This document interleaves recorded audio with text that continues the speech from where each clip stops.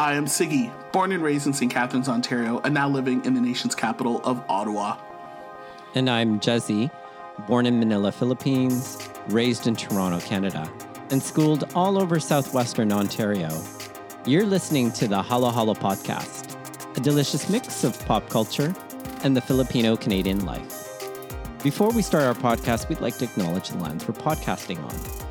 I'm podcasting from the traditional lands of the Huron-Wendat, the Seneca, and most recently, the Mississaugas of the Credit River.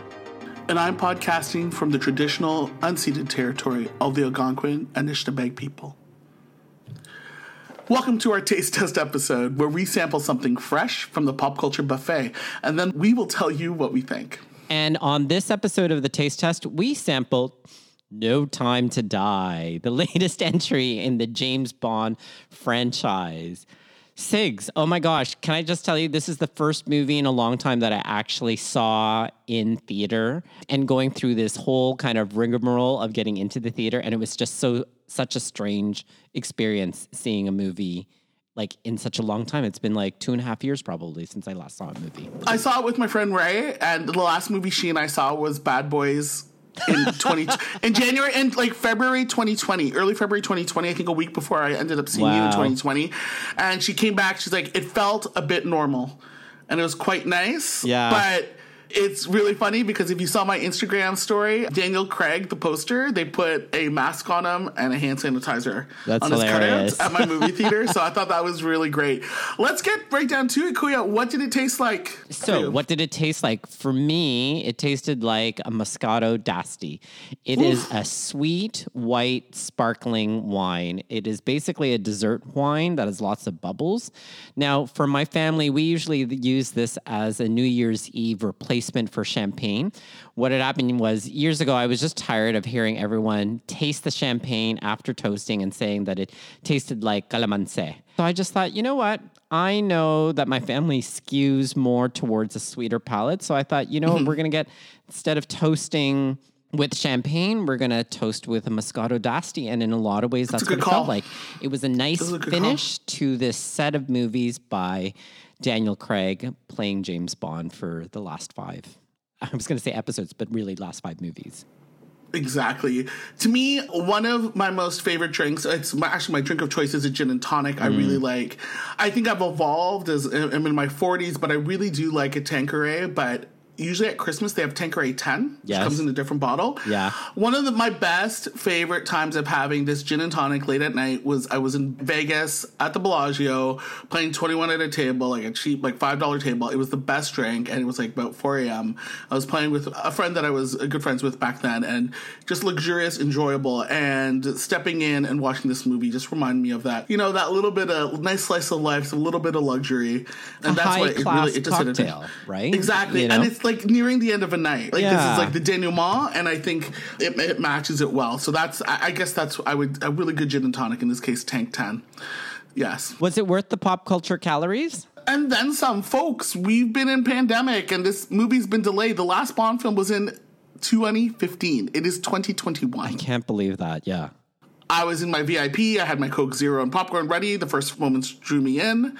What about you? Was it worth the pop culture calories for you? Yeah, I would have to say it was indeed worth it. I mean, I can see now why they had postponed it a couple of times. In fact, numerous times, because they wanted to put it out there. There was certainly an arc that they wanted to follow. And of course, to just kind of put it on streaming devices would have been okay, but I think it was well worth seeing it. There were just some gorgeous sweeping landscapes that I absolutely loved that we'll probably get into the next section, but I certainly found it worth it. You know, Michael commented on the way out of the theater that he found it a little bit longer, and I would have to agree with him. There were some third act problems because I think they had to set up at the beginning, you know, the connection between Spectre and this particular movie and the setup to the villain as well, Safin. So I think because of that, just made me think, I wonder if it was an afterthought in terms of this franchise, in terms of how they were going to wrap it up. If I recall, after Spectre, that could have been the conclusion, but I think the success of the Craig Bond movies like took them in for one more option probably, but they really needed to kind of figure out a way from Spectre to where they were. So anytime you see kind of like 5 years later, it's like, oh, they didn't really think this through. Considering the first 4 movies, they really thought the connection amongst those 4. So they really had to kind of find a thread, I thought, and they had to do a bit of storytelling at the beginning that then felt like a separate movie unto itself. But nevertheless, still worth it. I thought it was a nice kind of, if you will, bookend to this set of Bond movies that Craig did. Yeah, it was a little long. Like, we went in there at 9:45. I didn't come out till 1. Yeah, we went in at 6:45, and we didn't get out until 9:45. And I know that it had started at 7:05 in our theater. And a bit of a delay simply because I think they were still getting people in, and people weren't used to showing their vaccine certificates. So there was a bit of like logistics that they had to kind of get through. So we didn't really start on time. But yeah, it was like 2.5 to 2 hours and 40 minutes, I think probably was the total running time. Yeah. Yeah, it was long. Yeah. But nevertheless, it was still good. Now, for you, what did it remind you in the pop culture buffet? It was Bond canon. Like, and they even brought like the essences of the 70s. Like, you have a lair, a poison lair. Totally. With Rami Malek, who was not in it that much, but he was vamping it up. Right. Honestly, like those hallmarks, the doomed loves of Bond playing off at the beginning. I don't know about you, what you just said, the majestic landscapes. Honestly, when he comes in after the first credits, Italy, it was like reading Vacation and Leisure magazine. I have not traveled, and I'm actually traveling in about 2-3 weeks. Yeah. And I was just wanderlusting. I don't know about, it felt romantic, right? Kuya, did you feel that with being with Misha? Just like, just leisure dinner, driving in a fast car. Like, it totally was that. Beautiful. It was gorgeous. Totally was that. It was gorgeous, right? Yeah. It's certainly... It had sweeping and lush landscapes. And for me, of course, it reminds me of other Bond films, as you were just saying. Yeah. Followed certain, if you will, check boxes or ticks that that most Bond movies have. And it also reminded me of the Bourne franchise because it too also has sweeping and lush landscapes. There's also intrigue, a sense of romance. And I think the reason why these Craig Bond films did so much better than, let's say, the Pierce Brosnan Bond films is that they were much more in accordance with spy movies in a post 9/11 world. And I think that really changed the way people kind of look at spycraft and it being portrayed. And I think the Bourne franchise was one of the first to actually realize that or reconceptualize all of that. Oddly, the Star Wars franchise, too, is also what it evoked. Because every time I watch a Star Wars movie, you usually have 4 or 3 different landscapes.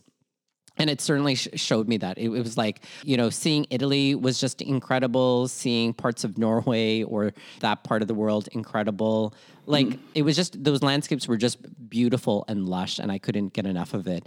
And then I would say that the last thing that it reminded me on the pop culture buffet was, I don't know if you ever saw this kind of like TV series called Strike Back. It was like a special forces, kind of same thing, like a special off the books outfit of MI6, and it was by Cinemax. And so they had like 5 seasons and they had different people in it, like tough MI6 agents and stuff like that. That's kind of what it also reminded me of. And again, it was reminiscent of how spycraft TV shows and movies started to change after a post 9/11 world, and reminded me of this particular TV series too, as well.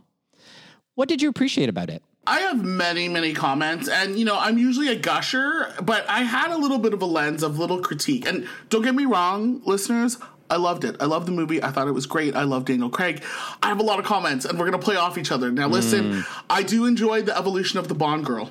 Yes. There is an evolution. There is strength. Lashana Lynch's character as the new 007, and both of them trying to find respect for each other as he's old school, retired, and she jokes about it, but still respectful to calling him commander and still being ahead of the game. I have tons of things to say about Ana de Armas playing Paloma, and then his romance with Léa Seydoux playing, is it Madeline? Yes, Madeline Swan. Yeah. Madeline Swan. The evolution of the Bond girl is great. I always think the pun Swan is because it's a swan song, but like, through history, and I've said this in our full episode, it's always tongue-in-cheek. It's Christmas Jones. It's Holly Goodhead. It's, Pussy Galore. But with this, there was an evolution. There was much more strength and stuff. I thought that's something I sort of appreciated. The humor was great. We all know that Phoebe Waller-Bridge was in there punching up the script. Like, when you have a middle of a takedown in Cuba of them trying to capture an asset, like the Russian medical guy, scientist, you definitely have to stop at a bar and make some drinks. Totally. That action duet it was like a drink break. They looked great. And Ana de Armas was like, wow in the dress, and she's just like, I just got off training 3 weeks, okay, let's get to it. And they just got it right in there, like teacher and learner, a little cute sexiness at the beginning, but he felt like an older brother, like, okay, I'll get dressed, thank you for the tux, and we'll get ready. And their eyes were on the ball, and she exited right simply, right? Even though I was like, am I watching Knives Out?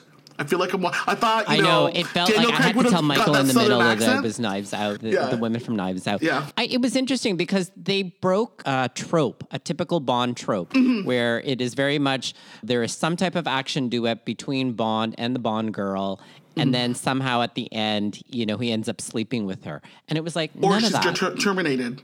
Yeah. Yeah. And she wasn't. And I sort of like that. She's like, come back again. It was just like powerful and just like, you know what? No, I'm not just a pretty face. I'm here to help you get to your goal. That's and it was just like, I'll see you soon. This is where I leave you. And I'm just like, listen, Ben Affleck, I mean, it's great that you're back with J-Lo, but damn, Ana de Armas, woo! That's right. Let's pivot to you for some of your appreciates, and we'll come back to me because I have much more to say. What were your big shots? I really appreciate it, especially for this whole set of Bond movies with Daniel Craig in it, is that they've gotten back to the person, in other words, to James Bond himself. They didn't really get too caught up in the gadgetry. There would always be like tens of gadgets that he was having and stuff like that, and it would just be kind of, at some point, it was just, it was really campy or too much or over the top. I think that was the past mistakes of previous Bond movies. I think the other thing, too, was they didn't get so overly complicated on the weapons of mass destruction. It was very clear. It's like, here's the weapon. This is how you target people. And then that's it. And like, we didn't need to get like a huge explanation of how this particular weapon works. So I just thought it was good. And then I really appreciated the consistent tone of this particular movie with how it fits in with the rest. And so I think you kind of have to watch No Time to Die with everything else. And I think it was just enough restraint and edit that made it really great. But I think for me, the masterpiece was probably that motorcycle stunt in Matara, Italy. I just don't know how they did that. He's driving and then he up the cliff and basically interrupts a funeral. It was just incredible. I mean, that was almost equivalent to that whole long sequence in Spectre with the Mexico sequence. Was it Spectre in the Mexico sequence, or was that Skyfall? I can't remember. At this moment, I'm having a nevertheless, that Mexico sequence was just on par with that motorcycle. That took my breath away. And then I think the last thing that I want to say was just these subtle tributes, that they did. That, Judi Dench as M, like we saw, like at one point in the hallway, we see a framed picture of her. And then the biggest surprise was hearing the gender pronouns being used by Q on his upcoming date. And then it was like, oh my God, he's gay. He's gay. Okay, I have lots of comments. Yes. What are your comments? So, okay, Q or whatever is great. I thought that was a great thing. Okay, he was cooking things in the basket. Those zucchini would have been burnt. The zucchini would have been burnt. I love the peek inside his home life. Right. It was fantastic. But those zucchinis he was cooking when he was interrupted, totally would have blown in the steamers. I agree with you. The car chase scenes, motorcycle scenes, fantastic. What are your thoughts about the 70s lair and Rami Malek's borderline cultural appropriation clothing? And the fact of the matter is, or whatever, he does not blink. Listeners, I encourage you to go this. The whole time I'm like, blink your eyes. Blink. He did not blink once. It was a character choice. I'm sure it was a character choice. And Michael noticed that too. He never blinks. It certainly was a character choice, right? And that's him, right? Like, I was just like, oh, good well, Lord. We were reminded that this was like an island between Russia and Japan, and that they were fighting. And that, of course, he's wearing that kind of pseudo kimono. And it was just kind of like, Leer jacket. It was a bit appropriation. This is close. I was like, this is close. And then, the poor Asian people that were working in the poison garden. I was like, oh, poor people. That would probably be my only critique of this entire thing, too, is that there was some construction with Rami Malek as Safin, the villain, where did he really have to be so scarred? Every villain is scarred. But right? he was saved, right? Wasn't he, like, there was a hit on his family, and that's why, like, he has those scars? Yeah, but I mean, it is a trope, right, in some ways. But either way, like, the 70s lair, it was just like, oh my God, we're in a 70s serious? Bunker with Russia. Yeah, and it was just like, okay, fine. The other thing is, again, listeners, you know I go for the deep cuts. There's nothing like Rafe Fiennes, who's aged horribly. Yeah. Let's be honest, or whatever. Because remember when he played a politician in Made in Manhattan? I totally did. Just to remind, I'm saying that for our listeners because I'm like, hey, you guys, who's Made in Manhattan? That is a deep cut. For I sure. still loved it, and that's a deep cut.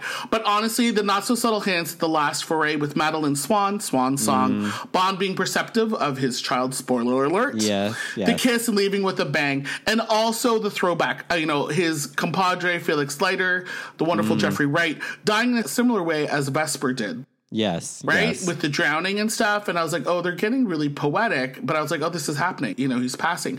But let's be honest. Daniel Craig is the executive producer. This is his last foray. Mm-hmm. Yes, they held it to go in the theaters. Yeah, go out with a fucking bang, dude. He totally did. He did. And he was just, and even he had his hero shot. Yeah. Like you saw it. Like in the right side. Even like, and you haven't said anything about the clothing, Kuya. Oh, I know. Impeccable. Like Michael must have been like, yes, look at him. Totally. Impeccable style. Impeccable. And I just thought only Daniel Craig can wear short shorts in Jamaica. Like I just thought short shorts. those are and then incredibly Henley short with shorts. Suspenders. Yeah. Like, and looks nothing like, okay, I'm just doing the business. Okay, I'm going to run across. I'm like, how do you look well? And I have to tell cool? you, when I saw the 007 exhibit here in Toronto that was hosted by Tiff. Yes, and I saw that for my birthday, actually. It was quite gorgeous. I wish I had taken more pictures of this particular exhibit. What was incredible was seeing some of the stuff that Daniel Craig wore. Yeah. The man is like svelte, thin, and not that tall, actually. It was like, oh my gosh. Is he 5'10"? I think he's only like 5'10", skimming, right? Yeah. Like, if that. I would think probably just a little bit less than that. He looked gorgeous in all of his clothing and stuff like that. And the styling was just beautiful. It's great. Would you sample it again? Do I host a pop culture Filipino-Canadian podcast with one of my closest friends? Yeah. Yes, I do. And you? Would you sample it again? Yeah, of course. But I think this time I would want to watch it back to back to back. Like I'd want to do a marathon from Casino Royale all the way to No Time to Die. I think that's how I kind of want to watch it over the course of a weekend and just kind of put it all together as like one major movie. Can I ask you a quick question before we go to our final question? Do you appreciate his evolution? Like, Casino Royale was gritty. Yeah. And I liked it. I think you liked it too, right? I loved it, yeah. I like the Skyfall. Let's peek into his personality and his life. Well, what I have found very interesting about the Craig Bond films and why I love them so much is simply because of their peek into the psychology of it all. Yeah. Going from the grittiness. And we're basically seeing a soon-to-retire Bond. That's what they were building us up to, that he was eventually going to walk away from this. Because how does anyone sustain this for a long period of time? Oh, my God. You don't, right? Yeah. You don't. And he just wants a part of his life. And in the end, as you said, he has his hero's ending at this point, which I think was poetic, as you had described it in so many ways. But yeah, I can't wait to watch it all in one long swoop during the December break. And I can't wait to kind of put it all together and just appreciate it for what it was, right? Like a really well-told story from beginning to end. Kind of like what the Marvel Cinematic Universe has started to do, is make sure that they start linking films together. Well, I felt all these films were linked. Because I have to say, previous Bond movies didn't always feel so linked up together. You kind of had to kind of find it for yourself. But here, I thought that they did it quite well in terms of bringing it all full circle and peeking into the psychology of it all. To whom would you recommend this? Who would I recommend this to? My parents. Simply because they introduced me to Bond. And I have to say, I think that they haven't been watching it lately, but I think that they would enjoy this one. Oh, yeah. How about you? Who would you recommend? Same. I know my dad would love this. My father-in-law and I were talking about it. Followers of the Bond franchise, you got to go in and see this spectacle of Daniel Craig. And let's be honest, it gives us the question that we want more. Who is going to take on that mantle? It is unknown. I don't know. It is unknown. I think it should be someone young because this time around we had a grumpy Bond, Welsh Bond, debonair Bond. I think we need someone that is young and, will take us from like maybe Bond getting into MI6. I think that would be a very interesting take on the Bond franchise. You need to patent what you just said. Yes. You did. If the Kingsman started with the Kingsman now, I think you're onto something. You heard it first here on the Hello Hello podcast. Folks, we want to hear what you thought of No Time to Die. No holds barred. Tell us what you think. Email us at hellohellopopculture@gmail.com. You can tweet at us at hellohellopop, and we're on Instagram at hellohellopopculture. And also, the Hello Hello podcast is available on all podcast platforms. We know you're binging. I see the numbers going up, and we appreciate it. So download, rate us, leave a review. We greatly appreciate it.